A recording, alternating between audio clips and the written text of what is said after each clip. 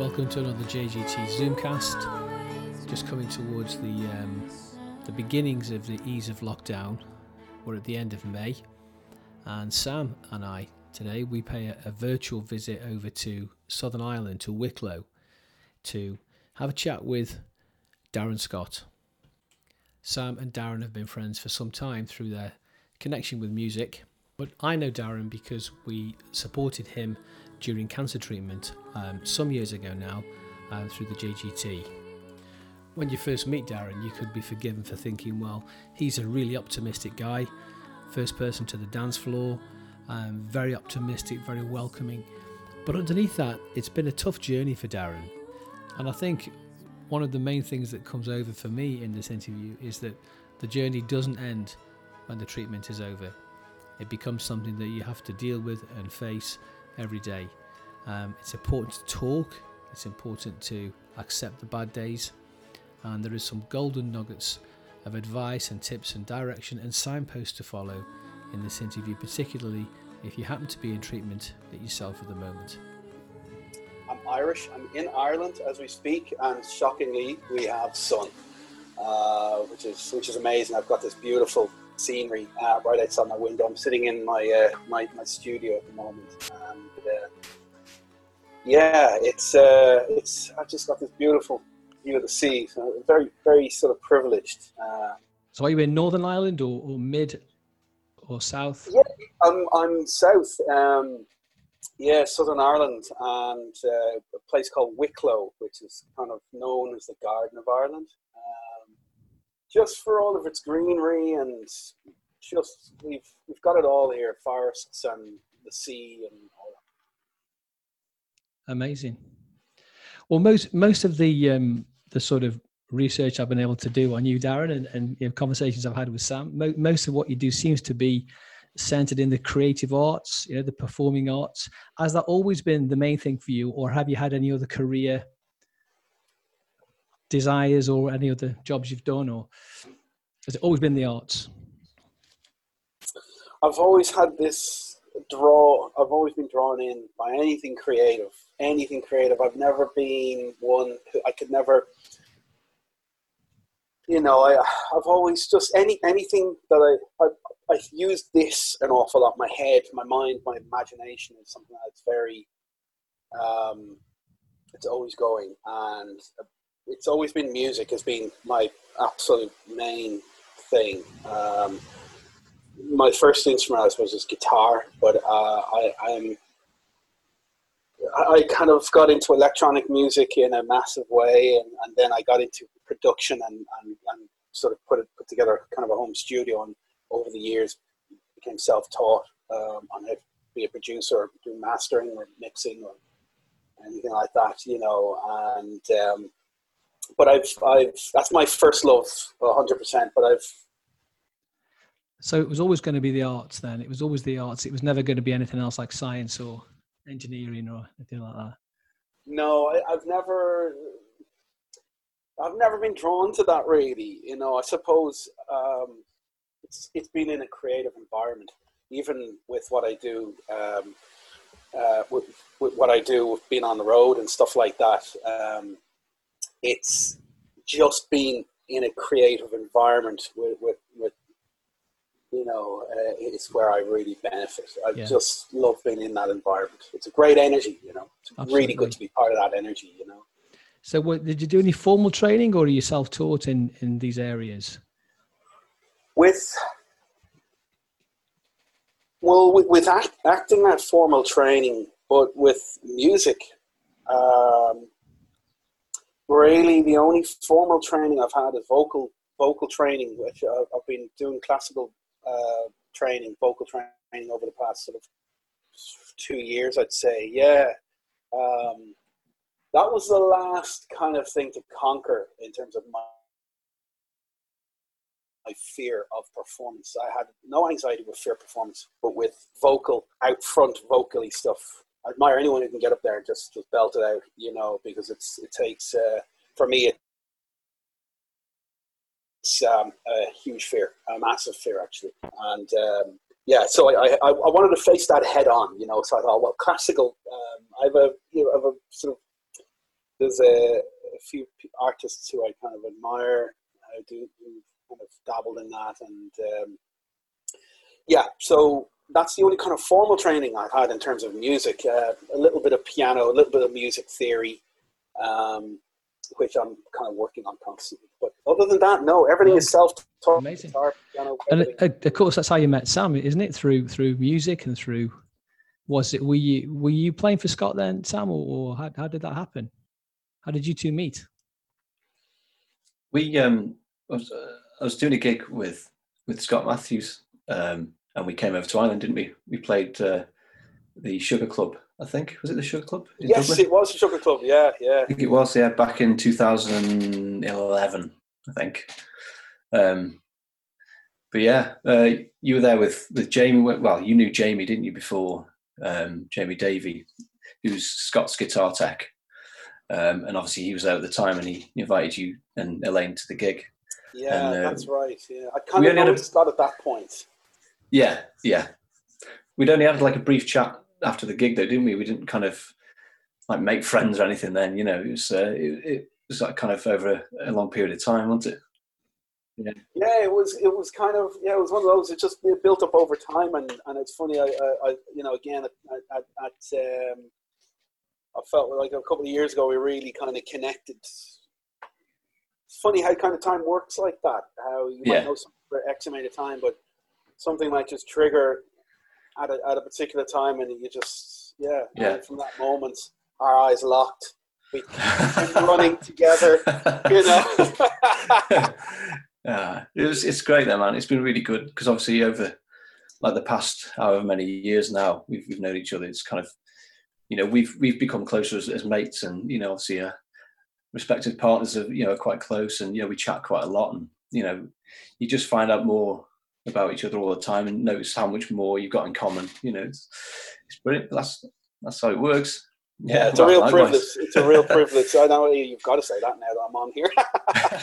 but it's been a great, it's been a great friendship because of there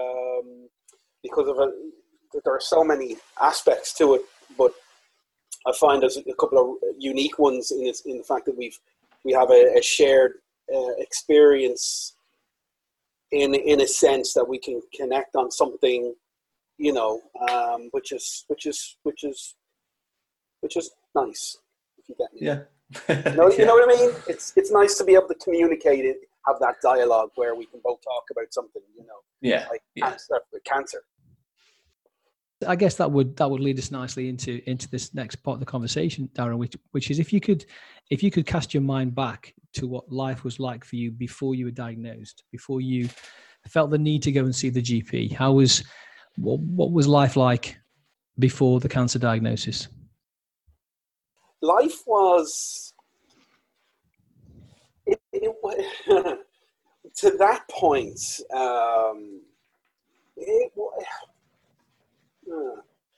life was kind of trying to settle itself from a pretty turbulent life, really. From a very young age. It's very turbulent, a lot of trauma, a lot of different things, it wasn't a particularly enjoyable life, but there was always that thing where I felt I was somehow learning something. It wasn't just life was awful and I didn't really wallow in that as such. It was difficult. It was painful. It was a lot of suffering, but I always felt that there was something more to it than that. That I was learning. I was getting a lot of life lessons, in a very tough way. But then you found yourself having to go to the GP, didn't you? And what was that? Was that because you discovered lumps? It was a lump, a little lump, and it's a crazy one because I wasn't never in that mindset of male health. It wasn't something I ever thought about because At that point, as I said, just moved over to the UK. We from Ireland to pursue myself and my now wife, Elaine, a career in music. We were getting a lot of work in London, and things were getting bigger and bigger in a small way for us. So we changed to move to the UK, and we were there 2 months.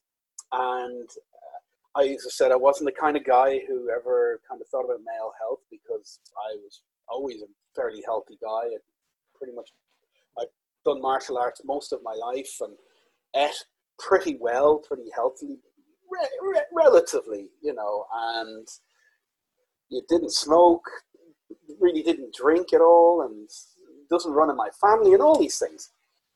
So it wasn't in my consciousness, whatever. It wasn't in there, and I came home one day, decided to have a bath.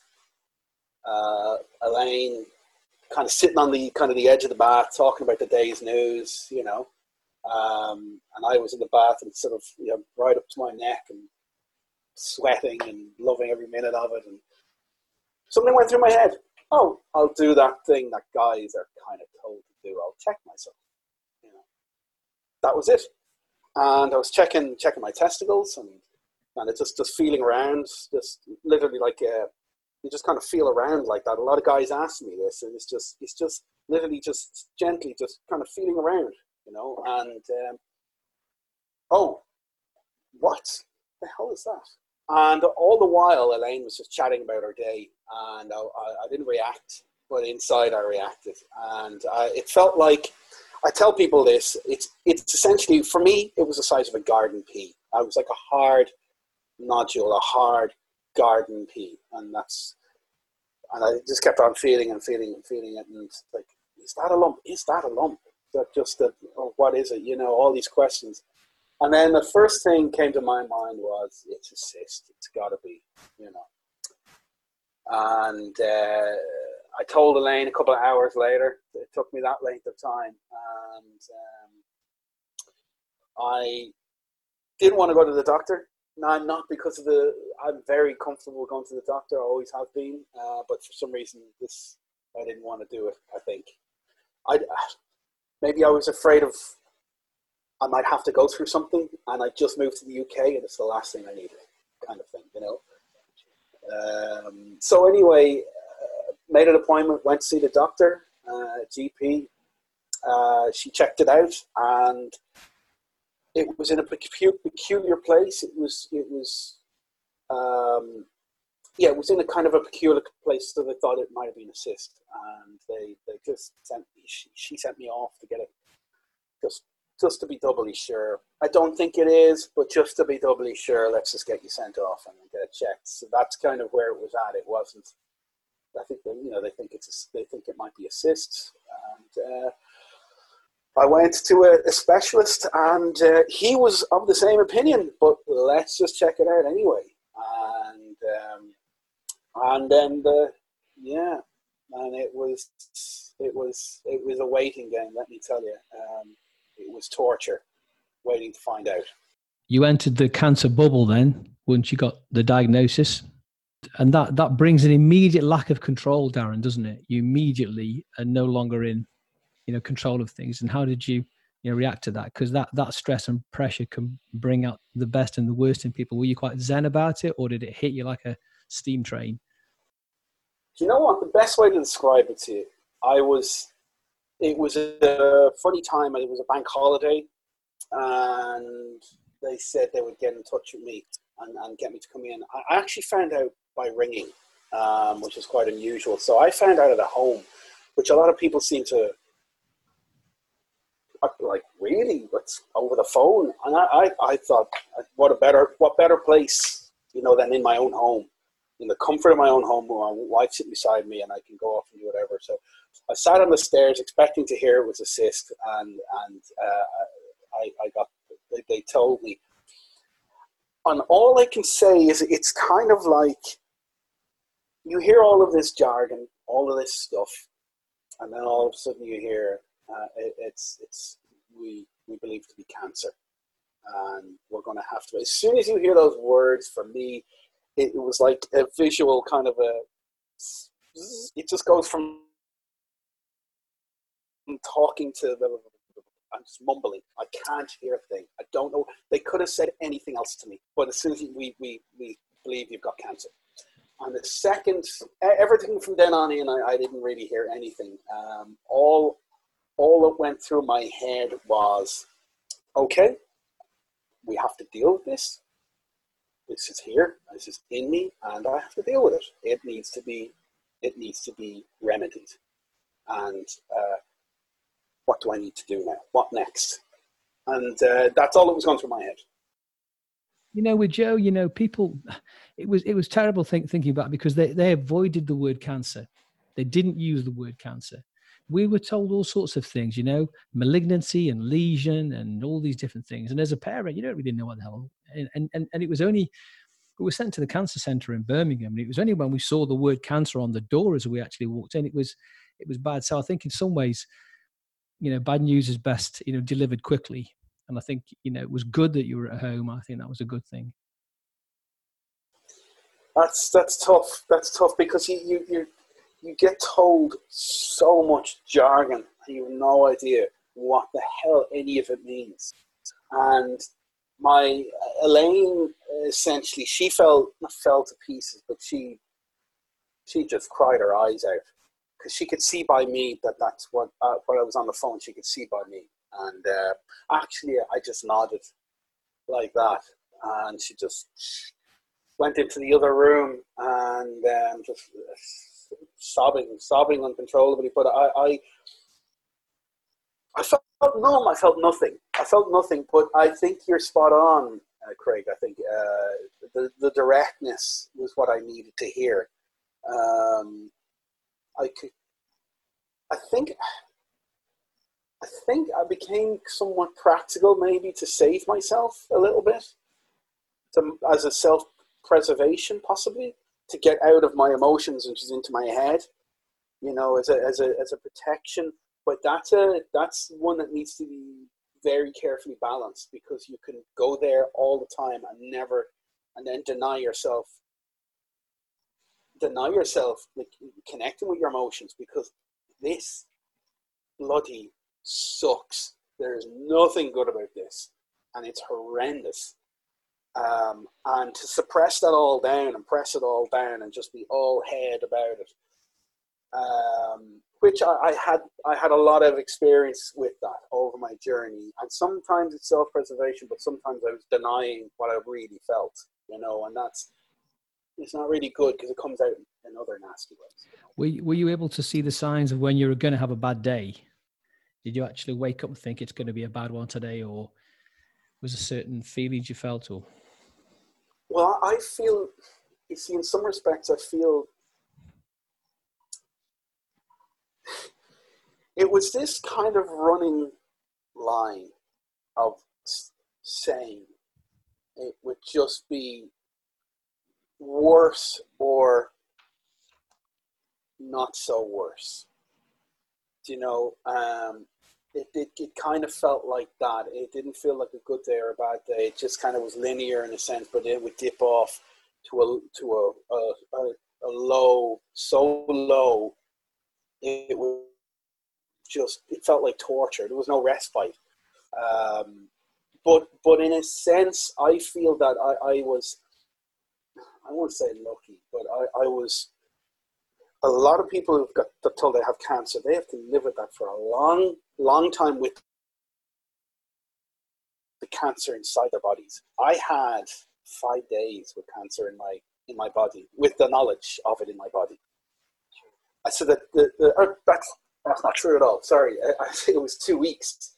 So it was from the point of being with that specialist to the point that and being told that I'd had cancer, to the point that it was taken out. That was 2 weeks. So it was a very short period of time, a lifetime in some senses, because it's the slowest 2 weeks you'll ever have. But compared to others who really are tortured with it for months on end, you know, so it's the suffering came after. The suffering came with the operation and the chemotherapy and everything. That's where the real suffering The was. surgery was followed by chemo, then, was it? Yes, straight after. Yeah. How did you find that your friends reacted to this news? And I mean, how did you tell Sam, for example?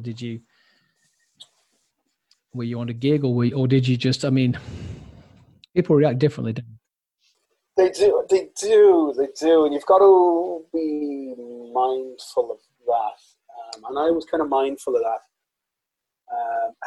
I found myself a lot of this journey worrying about other people, in a sense, because I was in it. So I was surviving, but in a sense, I was worrying about how other people would deal with it, you know. Because it's such a big thing to hear, you know. Your mate has cancer. Darryn has cancer. What? It just doesn't add up. But it doesn't add up for anyone. It really doesn't. And for anyone to be on the receiving end of that kind of information. And I was aware of that. And Elaine actually took the reins on this one. And maybe looking back, I'd probably do it differently now. And in fact, I probably would. But we did a private setting on Facebook for only people we knew. Because we were over in the UK at the time, we knew nobody except for Jamie and Elaine, and obviously I knew Scott, I knew but Jamie and Elaine were really are, we knew them extremely well, very close with them, and so we put it up on Facebook. Essentially, Elaine put it up on Facebook, and it, how did people react? 9 times out of 10, it was what you would expect. It was, people are trying their best to say the right thing, and that's a very difficult one. Yeah. And I found over time that could be a bit of a difficult one because a lot of it is sympathy. And I understand that. That's people, they're trying to figure out the right thing to say. And sometimes people say the worst thing. And, well, it could be worse. Mm. Really? I'd love to know how. Yeah, I mean, I could be, I don't know. But a lot of it could be worse. We had this neighbour who came round and went, "Oh, well, every cloud has a silver lining." Right. Oh my God! What is the deal? It's a bit tricky to know what this one is, you know. So, how did you find out, Sam? Was it from that Facebook group? No, it wasn't. I think it was through Jamie. I can't quite remember, to be honest, Darryn. Sorry. I think that would be right, actually. I think it was because that's when I think I spoke to you about. What we're doing with the trust and, how we could maybe help you in some way, I remember that phone call. I remember that phone call very well.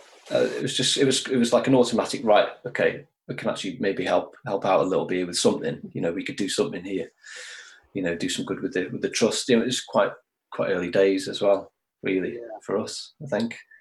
I think it was through Jamie. But it wasn't through Facebook, because I don't think we were friends on Facebook then, or maybe we were. I can't quite remember. I wasn't doing much on Facebook in those days, really. So how come you chose Facebook to do that? Was it because there was more people that you knew in one place, or It was a self-preservation again on Elaine's part, because if you have to make that call, totally. 30 times or 40 times to, I mean.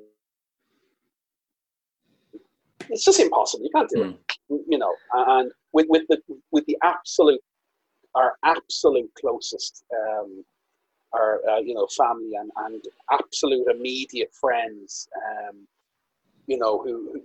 that's kind of what we made the phone call to them. That was painful. It was really painful doing that. And again, I was more concerned about them hearing of my mom, my dad's, you know, and my few really super close friends and that I'd known for forever, you know, and it was not nice that phone call. You know.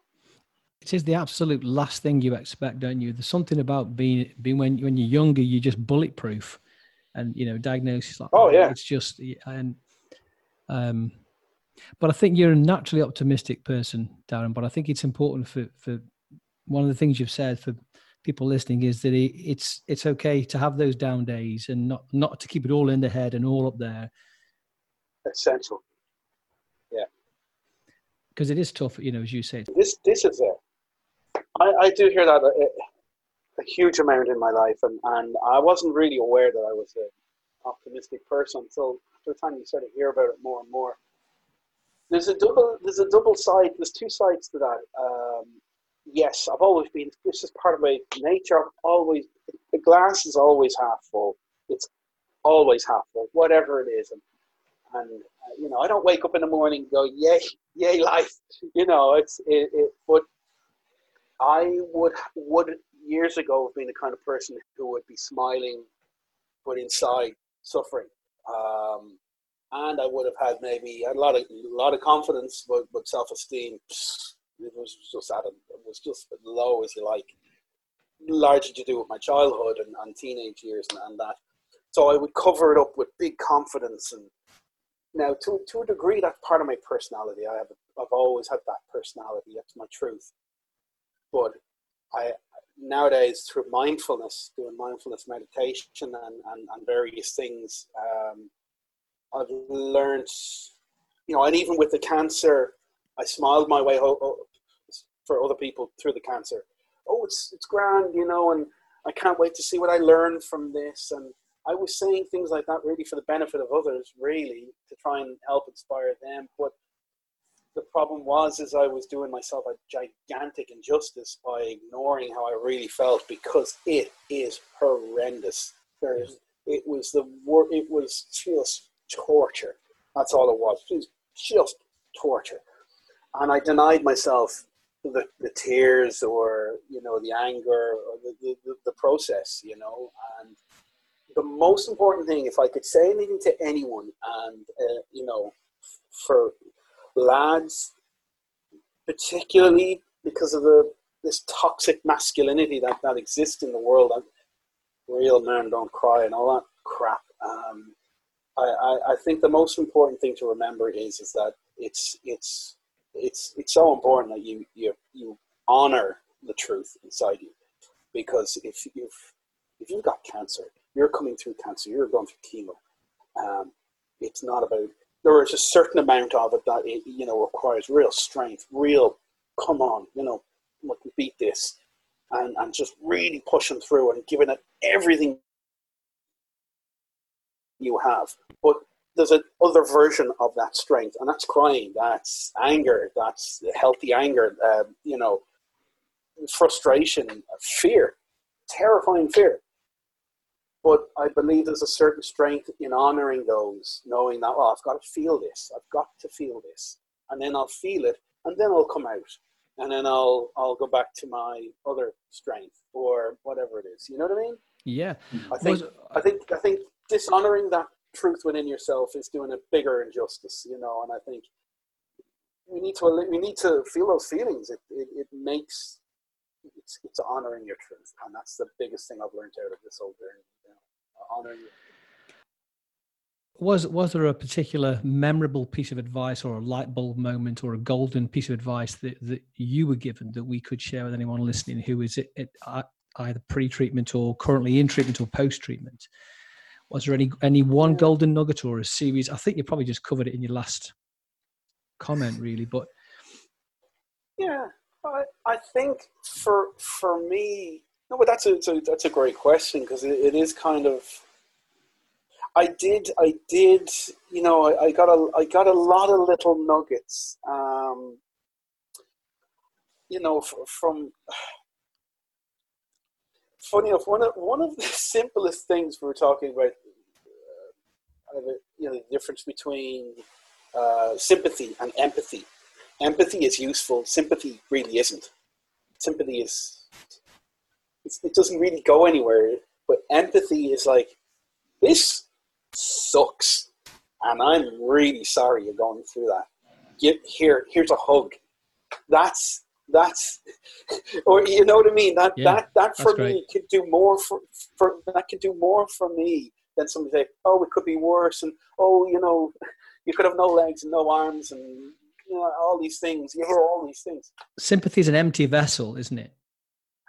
There, you said it better. You said it better than me. It's an empty vessel. It's hollow. Yeah. But the one bit of one kind of real nugget is that I found is one thing I really found, because I would always look into the future and worry. Maybe I'd be a worrier and think about tomorrow. And if for instance, I'm in chemo, this is day 4 of being on a permanent cycle. Often the case was the day following that I would get even worse again, and I would be worrying more about that. And what I would say to people, and this is so cliche, and it really is, and it's one of the hardest things for me to do, is staying right in that moment. And all you can do is work on what is there right now. You can't work on 10 minutes away. Just take on right now, because that's all you have is right now. You don't have later or yesterday. You have right now. You have no control over anything beyond that. We have right now, and that's all we can do anything about. And we may completely screw it up. And if we screw it up, we'll try again in a minute or 10 minutes or an hour or 2 hours. You know, it's just trying to stay in what is right now. But then sometimes, if that's too painful, escapism, you know, is a great one. I mean, you know, whatever, you know, I did a lot of escapism through my journey because I knew that that's what I needed, and so I was doing it from a place of awareness, you know, that I know I need to escape. So allowing yourself that as well. The balance is key for me. What would be the main thing you'd use to escape? Would it be like music or anything else that you're into? For me, you know, it's getting passionate about these things. I get really excited about these things. But the one thing you were asking me about, Sam, is at the time, particularly, it's music. Listening, watching a lot of kind of status quo documentaries, as you guys know, Quo fan, and that's where I was born from watching Quo. I was 4 years of age, and it started then. But what I found was just I watched documentaries of status quo incessantly because they seem to be an escape for me. They're like this drug kind of for me. And I know other fans, mates of mine, Jamie being one of them, it just takes you somewhere. I don't know why, particularly Quo. I guess everybody has their band, but for me, it's like giving me a warm hug and like, come on, let's take you away from this, you know. But what makes Quo's music memorable to you? What do you think does that for you? I think they were there for me when nobody else was. Right. Or that's not true. I mean, you know, I think they were there for me when. Yeah, I suppose they were. It said, I mean, I've had my mom and I had my dad as well. But I you know what I mean. I wouldn't have had many friends really growing up, and just outside of your family circle, you know. Yeah, I really wouldn't, and you know, it's quite sad now to think of it. But yeah, Quo were that kind of a companion in a sense. But it wasn't that. There was a musical thing. It's just, I don't know what it is. I've never been able to describe this. It was a coping strategy for you during treatment, allowing yourself to be, you know, creative, focused your mind, didn't it? a lot, and I think anyone listening to this, if creativity, if music, art, drama is your thing, or if it's sport, maybe if that's your thing. And there's a young man who we're supporting at the moment who's he's got osteosarcoma, which is bone cancer, and he wants to be a rugby referee. That's where he wants to go. And watching sport and reading about sport and listening to sport focuses his mind. But I think it's crucial what you said earlier about the present moment, because the present moment is all we've got, really. The past doesn't exist and the future doesn't exist, really. All we have is now, which I think is, have you got that mainly from mindfulness meditation? Is that because that's the kind of the core of that, isn't it? That centering yourself and focusing on the breath, and that moment that you're in is. Do you use Headspace or Calm or a particular app that you could recommend for that? Or I use a guy. Actually, my wife uses Insight Timer. Pardon me. But for me, it doesn't work because there's a certain goal orientation, which being the kind of person I am, if I don't meet that goal, I'll beat myself up, and then that'll only bring me back down again. So I'm more into setting intentions for myself. Intentions work better because if I don't achieve, or if I don't get to that intention, that's okay. I'll try again tomorrow. Yeah.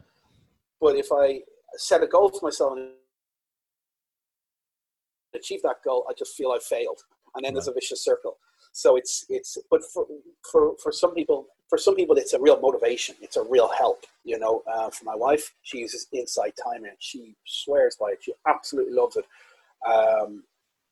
But for me, I have these guided meditations on my phone by a guy called Michael Claxon, I think his name is. Yeah. He has a book called Mindfulness in 8 Weeks. And what I found really helpful is like, I could read this book and put it down and come back to it. It was so straightforward, so normal. It wasn't all high up here. You didn't have to have any kind of degree to read it. It's very simplistic and very easy to follow. And that comes with a link. You can just download them. I don't know if we can, maybe if I can give you its proper name and the link, I'll send it to you after this. Maybe you can put it on because they're just free. They're free downloads. They're free downloads, and I found them really, really good because they, they're just very easy. There's a 3-minute breathing space. Or just right up to 45 minutes. There's all sorts of different things, and they're just great to get you to stop. You don't have to.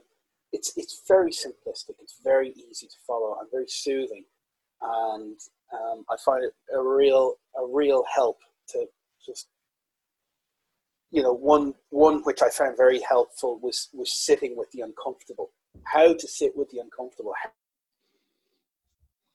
How to sit with the difficult. And I know for a lot of listeners out there, they'll connect with sitting with the difficult is bloody difficult, and you want to escape from that. But what this teaches you is a way to be okay. No, I'm not happy. No, I'm in pain. No, I'm suffering, and it's awful. But how can I be okay with that? How I'm being okay with that can just, instead of it being like that, real tense, it can just ease it a little bit. And that's what I found. It's quite helpful just to learn that you can still have strength in allowing, or in being okay with how you're suffering that you're going through at that specific moment. Is mindfulness a daily activity for you? Do you try and build it into your routines? It's in everything I do now. I can go from one end of the day to the next without engaging in it, but just it's not beating myself up for that. Well, then I'll try again tomorrow. I'll try, and so it's in brushing your teeth, just being present. I'm not trying to get to a higher plane with brushing my teeth. I'm just being there. It's a wonderful tip to allow yourself to maybe solve the problem another time. It doesn't have to be now, does it?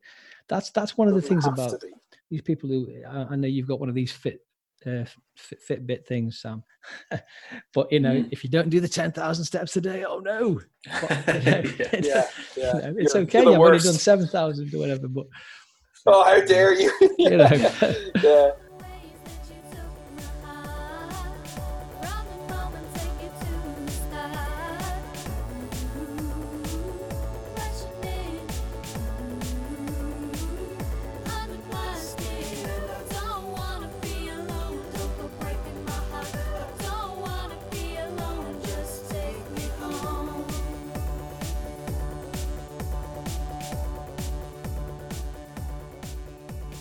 We beat ourselves up so much in life, and we have another 10 or 15 or 100 people waiting in line to do the same thing because they've had some awful experiences in their lives and they want to take it out on you, and it doesn't make them bad people, but some people do things that are just really unhelpful to you, and I find if you're adding to that by beating yourself up, it's really trying to find a way to get through life as easy as possible without being disconnected, without without running away, without not running away from what really needs to be dealt with, and because I think ultimately that's the bigger punishment is living with something. And I'm not dealing with it. And again, getting back to the cancer, it was that denying myself all what I'd gone through at the time after the surgery, which was massive amounts of recovery needing from that. It took ages to get through that, and then the chemo. But I denied myself going through it, and to a degree, maybe I needed that. But I know I could have done with connecting because it just came later, and then I had to deal with what happened later on. Did you have any setbacks in your treatment? Did you become neutropenic or have any side effects from the chemo? Yeah. Oh, jeez. Do we have another 45 minutes? No, look, it's quite simply, it's simply put, septicemia was an issue, which oh my God, that was scary, but mainly what I found was just constant torture. I had 3 rounds of BEP, which is a particular type of chemotherapy, and it was very aggressive. Their attitude was, look, you're young, you're healthy, so we're going to blast the hell out of you. So I would have 4 days, a cycle of 4 days continuously, and then I'd have like a week off, and then I'd go back in for a shot of chemo, and then I'd come back in a week later. It would go on like that, and over the space of I think 3 months or something like that. Memory a bit ropey, which is a side effect, or maybe it's just my age. But side effects. I pretty much had every side effect that was going, and even some they'd never experienced before. And this seemed to be something within my journey that came up quite a lot. That the kind of cancer I had, there was 3 different strands of cancer in the one tumor.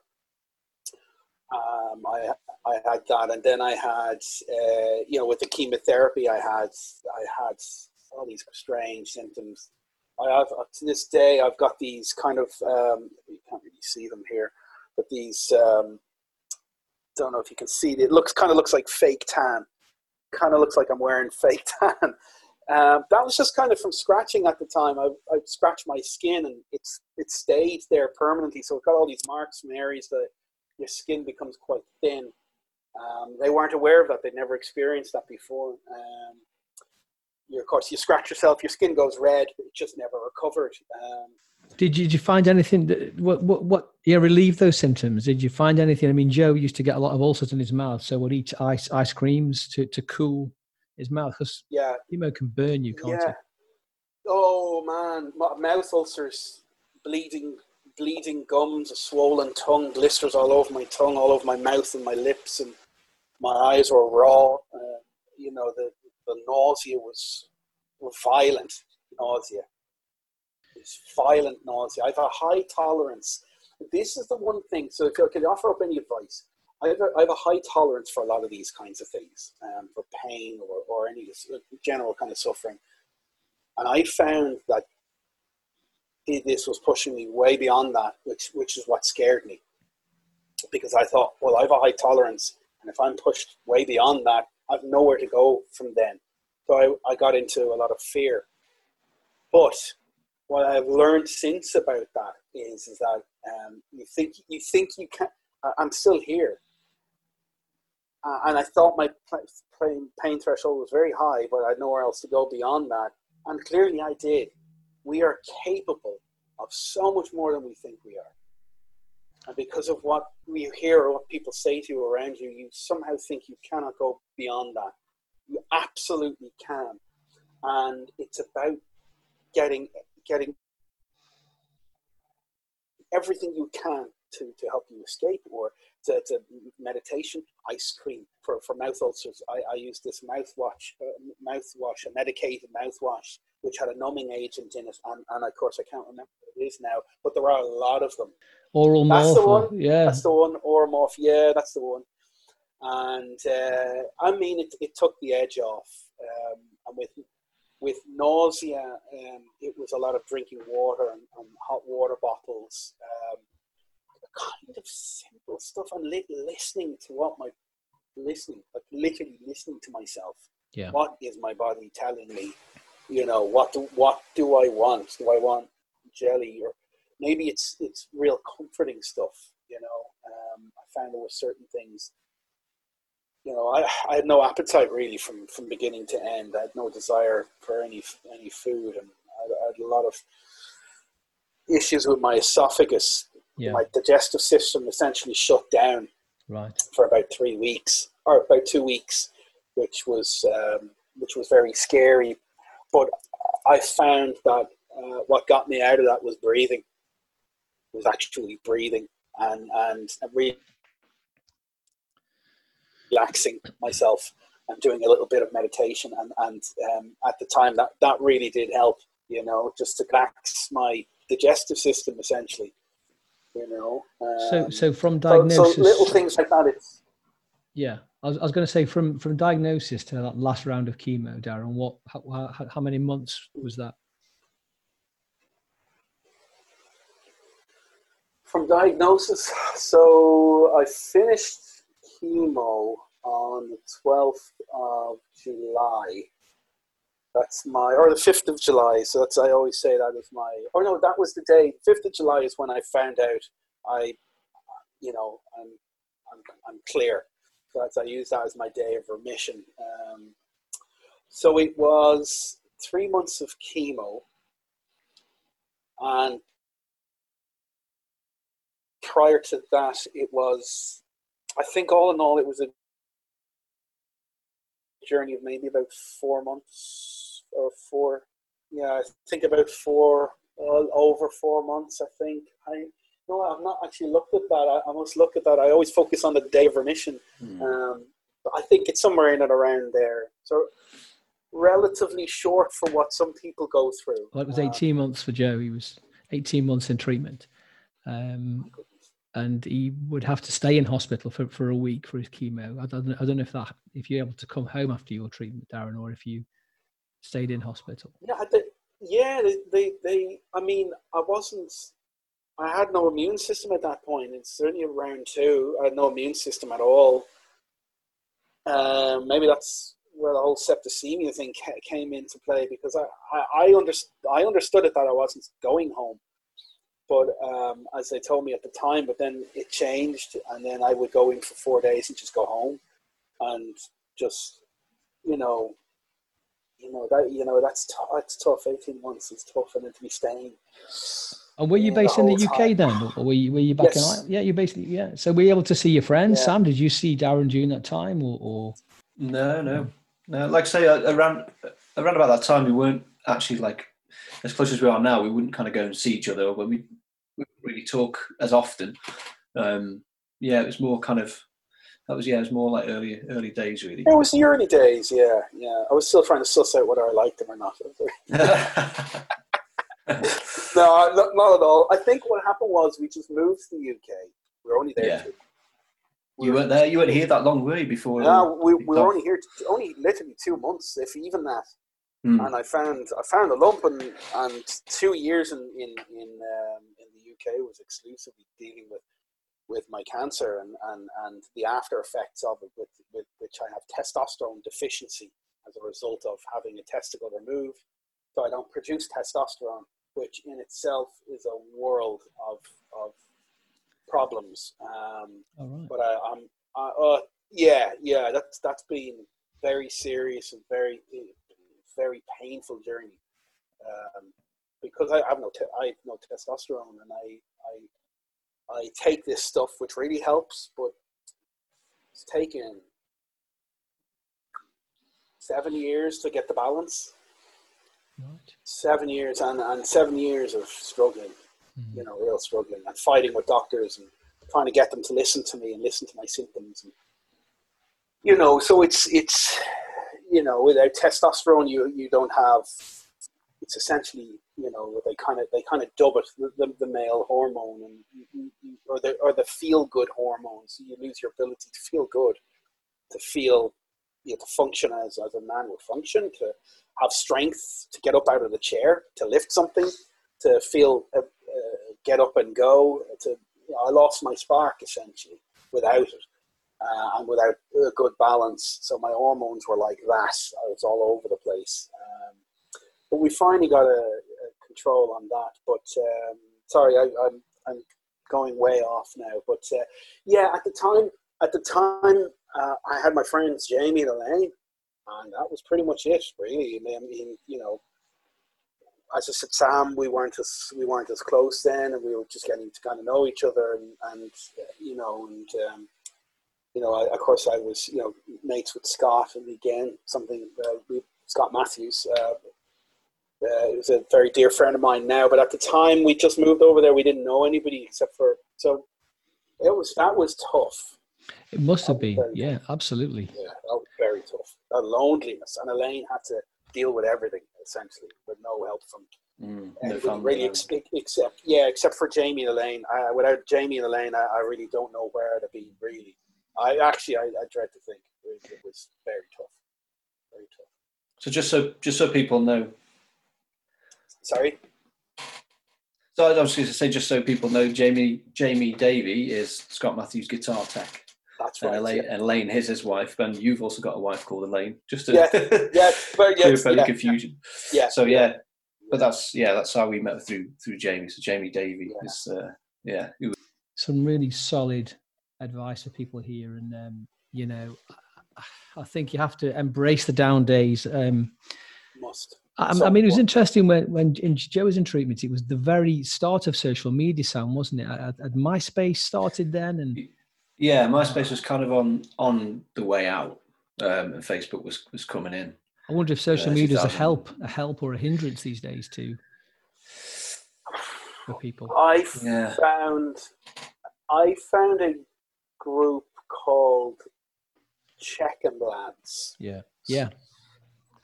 Without them, and they are a social media group essentially, Facebook and Twitter, although they're everywhere now. They're a support group. Essentially, they guided me through this whole journey, and they're run by survivors, people who've been through this.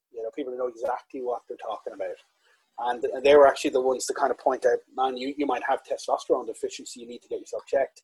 And here's how to go by it. And but through that support and what you guys did for me, I'll really never forget that moment. And as I said, Sam, I'll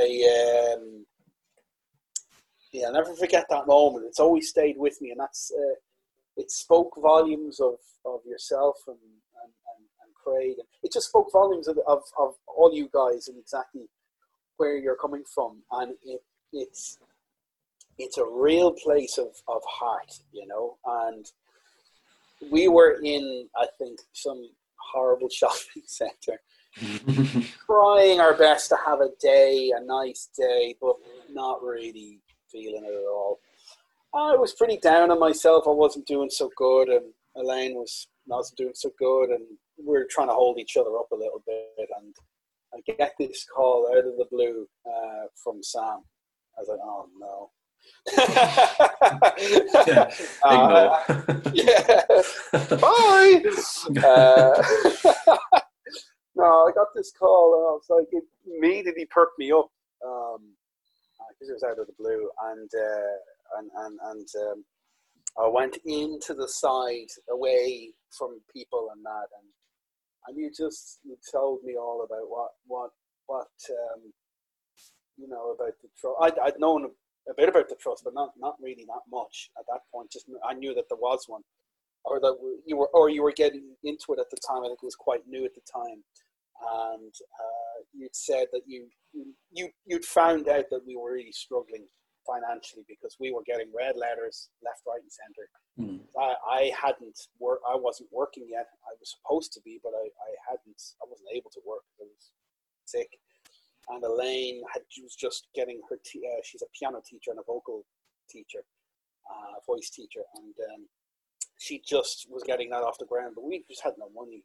We were on benefits because we couldn't afford to live, and our plans went out the window as soon as I got diagnosed. You know, so you guys came along, and it was just the support you gave us. You'll have really no idea how much that meant to us at that moment. That you wanted to just help us with the strain of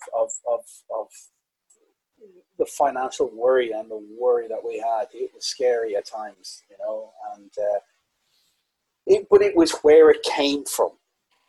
That's the difference. You guys know,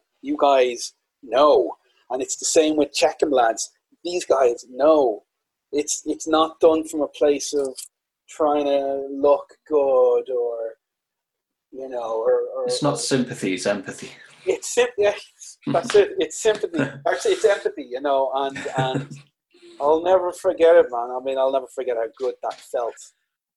It felt good for us as well, you know. Yeah, we're pleased it helped, Darren. That's what and I just think you and Joe would have got on like a house on fire if you'd have known each other.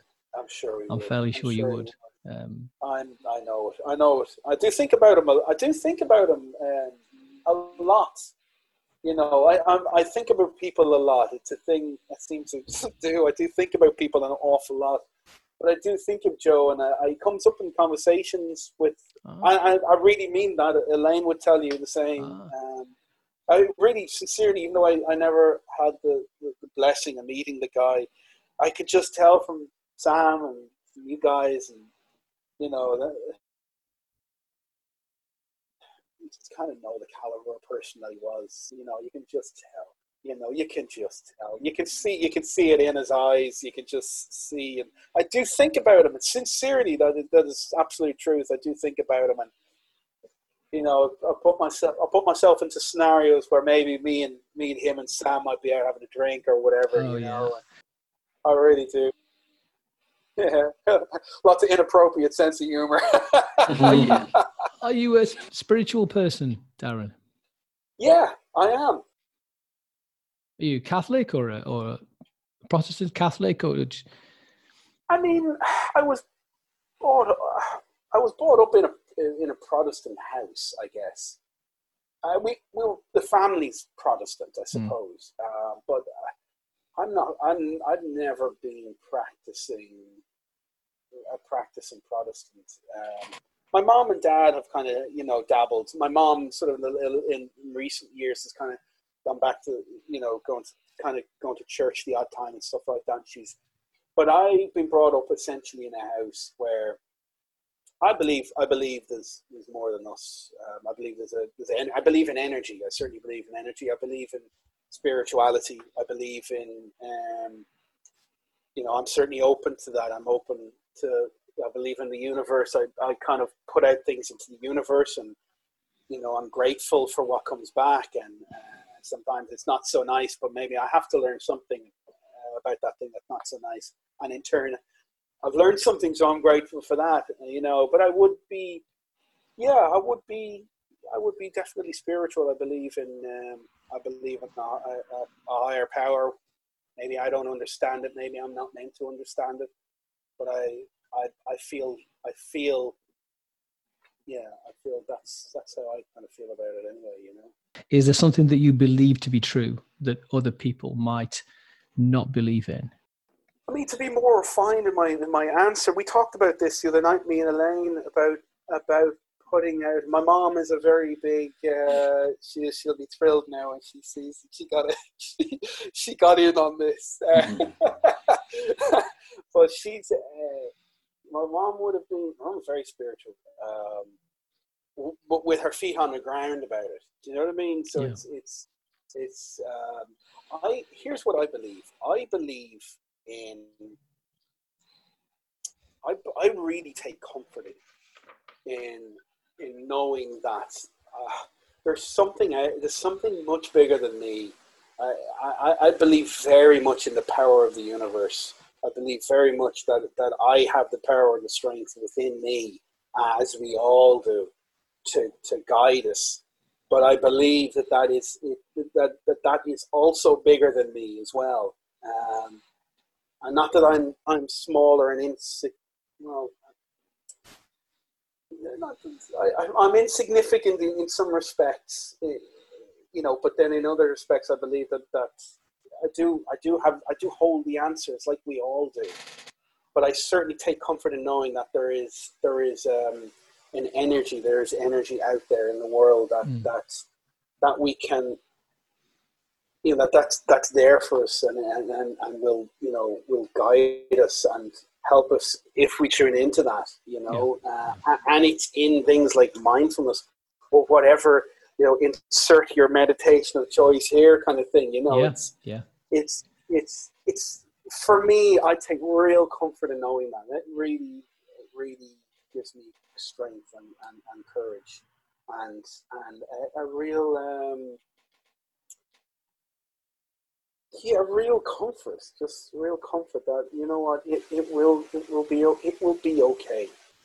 Whatever it will be okay. Yeah. That's what I feel. That's my truth anyway. That's lovely. So is there the possibility on the horizon of you two working together again, do you think? Will that ever happen? Is that likely to happen? Or do you think Scott will have a band again? Or I don't know.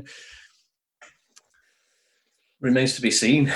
You mean me and Sam? Yeah, because you went on tour together, am I right? Or have I got that wrong? I don't know. No, I haven't had the privilege, man. Jeez. Not yet, no. You have been tour manager for. No, you've been to quite a few gigs, haven't you, Darren? But I think you're going to be doing some tour managing, aren't you, for Scott? Yeah, I sort of kind of. I suppose I do that already with them, but we'll see what the future holds there. In terms of what maybe. I would love to. It's funny that you mentioned that, Craig, because with Sam, because he's such an accomplished drummer. I don't know that he would mix with us riff-raff down on the ground here. Down on the. But funny enough, I have been thinking about that a lot lately. So I definitely would love to. I really do. I'd love to. Because I'm waiting to get the brains of my studio, the computer. Run everything for me, and that's in the next month or two. Hopefully, all things going well. And I have been thinking about you, Sam, actually, in that regard. So it'd be lovely to collaborate with you or do something. I'd love to. Absolutely, yeah. Oh, yeah. What an honour! Great to have you. Well, now's a better time than any, considering everybody's doing the same thing. All these collaborations online. because God knows when we're going to be able to go and play a show again. I think the arts. Someone was saying to me the other day that the arts is going to be like the last thing to be allowed back. To be doing normal business. People being allowed in. More than 10 people being allowed in the same space. So it's going to be tough. It's really tough. For everybody. But yeah, musicians especially, because a lot of our friends are mutual friends now. Musicians, and everyone's going through the same thing. It's terribly difficult. I think though, again with it's just terrible. I mean, but I think out of that has come, as you say, collaborations that maybe ordinarily wouldn't ever happen. Loads of them. And there's a creativity, I think, that's happening. There's a real creative energy that's happening right now. Yeah. I'm finding myself writing. As I said, my computer died on me there about 2 years ago, which forced me to pick up the guitar and use this thing in here. And it pushed me to a place where I would have never dreamed of going near. I'm very, very confident with backing vocals, harmonizing. Really, that's my speciality. But as a main vocalist, it's not my, But I faced that through being pushed into a corner where I had to react, or I had to act or respond. And that's what I think has happened in this situation. We are forced to go outside what we would normally do. And I find myself writing lyrics, really, really interesting lyrics, waking up at 5 o'clock in the morning with a lyric in my head. I've got to get this down, and then going back to sleep again. I mean, I'm finding that I have time I wouldn't ordinarily have to be creative. Yeah. And that for me has been very therapeutic, really, really helpful. Really helpful, because I still suffer with my testosterone deficiency. Every day is some form of struggle. I have much better control over it now, and much better awareness. But if you're going through chemo, if you're the after effects of it, if you're just about to go in for surgery, it's something that I find is just tap into that, tap into what you have, and use that to help you. Use that anger, use that frustration, that fear, the sadness. Use it all and take it and make something for yourself. And maybe it won't be so great, but maybe you'll get somewhere else out of it. Maybe you'll get some other idea out of it, or maybe it's the best thing you've ever written. But, and are you 8 or 9 years in remission now, Darryn? 10 the years? The 5th of July coming is 8 years. 8 years. 8 years. A real, success story. A real success story, and some really good advice for everybody. I remember you talking to me before about, just going back slightly to the testosterone treatment, just to kind of just quickly go over that, because did you say to me before that, not that you weren't being taken seriously, but there were issues in finding what the problems were, and then taken seriously is exactly it's spot on. Right. Yeah. So why do you think that would?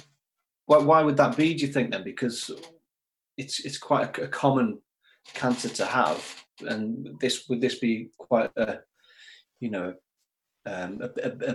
more kind of a common side effect, if you like, if you have a testicle removed? No, not. It's more common than maybe we thought, even in the time that I've had it, because Checkham lads have done huge work in getting the essentially. You see that it's a tricky one. You go when you get cancer, they want to get it out of you. That's what they want to do, and they're doing the right thing. But the problem is we're trying to get them to test these guys like myself. I would have gone in. You've got testicular cancer, right? Let's set everything in place. One of those things is let's check your testosterone level. What is your functioning testosterone level? Because every single man is different. Everyone. Every single man operates differently. There is no one size fits all. So essentially what they're doing now, and they're doing this in the Queen Elizabeth in Birmingham, which is brilliant. At the time with me, they weren't. But now as a result of working with the Checkham lads and they've gotten them to test the testosterone levels before they go in. Before they go in, yeah. Which is key, because that's why it's taken me 7 years to get my level. And even still, I'm still not quite there yet. But essentially, yeah, it is a battle. You aren't taken terribly seriously. A lot of the doctors are going by old guidelines. Even the young ones, and they're going by old guidelines, which is, the information is out of date. It's not relevant anymore. It's out of date, and they're just like, nope, not testosterone, not going there. It's no, and a lot of the information is wrong too. That that somehow, if you're within the scale, which is I think 17 to. If you're within the scale of 17 to, I think it is 35 being the highest level of testosterone, 17 being the lowest level. If you're within that, or if you're like 17, they won't treat you. But the fact is, 17 for you might be fine, but 17 for me might be totally and utterly destructive. I cannot function. I'm not working. Lots of issues, lots and lots and lots of issues. And the problem is if you're in that, if you're anywhere in that, they won't treat you. And the problem is that a lot of guys need to be functioning. In order to function, need to be at generally anywhere between sort of 22 and 32 is kind of the sort of average-ish. But essentially a lot of doctors just wouldn't treat me.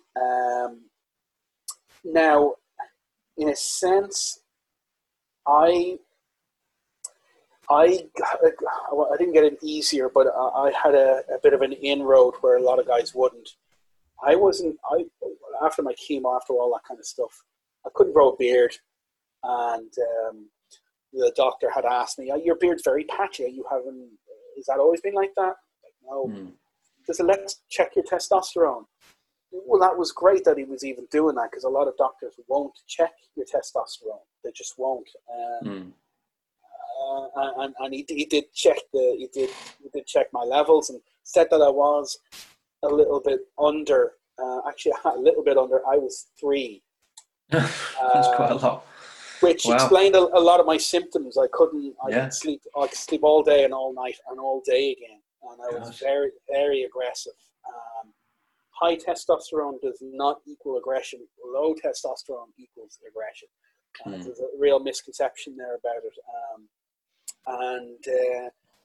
Very aggressive, very agitated, zero sex drive, zero libido, zero spark. My personality was just pew. And essentially I got put on this, but it was when I was on it. A lot of the doctors wouldn't listen to my symptoms. And there's a balancing act. There needs to be a balance, and it's fine tuning. And it's through years of fine tuning. And then finally, ultimately, I found, through the help of the Checkham lads, they were great at guiding me a little bit better as well. And then Dr. Douglas Savage in the Ledger Clinic in Doncaster he's a beautiful man. He's one of us. He's a human. Not to discard and hate on doctors, because I know they have their serious challenges. They really do. And they come up against a lot of walls. But Dr. Savage is very much a humanistic approach. And he guided me and got me to where I am today. Brilliant. And listened. And that's the key thing. Listened to what I had to say. Listened. So do you think there's more people like him around now compared to like 7 years ago? Not or really. Is he kind of, is he quite rare, you know? He's a rarity now. I found another doctor in Ireland who I'm at the beginning stages of seeing, but I mean, he's pretty much the only one of his kind in Ireland. Right. That's what we're dealing with. I had to fly to the UK and Doncaster to see Dr. Savage, and, that's not right. That's not right. There's a lot of guys who do suffer with this. But It's not. It doesn't automatically come with guys who've had testicular cancer. There is evidence to show that if you've had a testicle removed, or if you get testicular cancer, there's a possibility you may have always suffered with low testosterone. Low testosterone, right? Possibly. Yeah. But it's a lot of guys, they don't need it. Their other testicle takes over the duties essentially, and doubles up on the duties, and you don't need it, Right. But it's a blessing and a curse. It's great and it's awful at the same time, But I've gotten it to a point where, I mean, I'd using the example. I mean, I had 2 mild heart attacks as a result of taking too much testosterone over an extended period of time. Yeah. And I was misdiagnosed. They were giving me way too much testosterone over a 2-year period. And it just caused my heart to go bananas. And they were very minor heart attacks. They didn't feel minor, but they were minor, very minor. Wow. So there you go. It just goes to show that this cancer journey doesn't end when treatment's over, does it? No. It continues and continues. It doesn't. Emotionally, psychologically, the journey goes on. Physically, it does. becomes a new normal, I suppose. You know what? You hit something there for me, and if I can give any advice above everything I've said, the one thing I would say is talk. Seriously, talk. We need to talk. Lads particularly are hopeless at talking. It's seriously, we need to open up and express how you're feeling. A lot of people I've come across in this journey, I'll be fine, kind of stuff. Talk. We need to. It's so important to get it out there and just get it out and communicate how you're feeling. You may get it wrong, but get it out. Don't keep it in. Communicate. Talk. It's so important.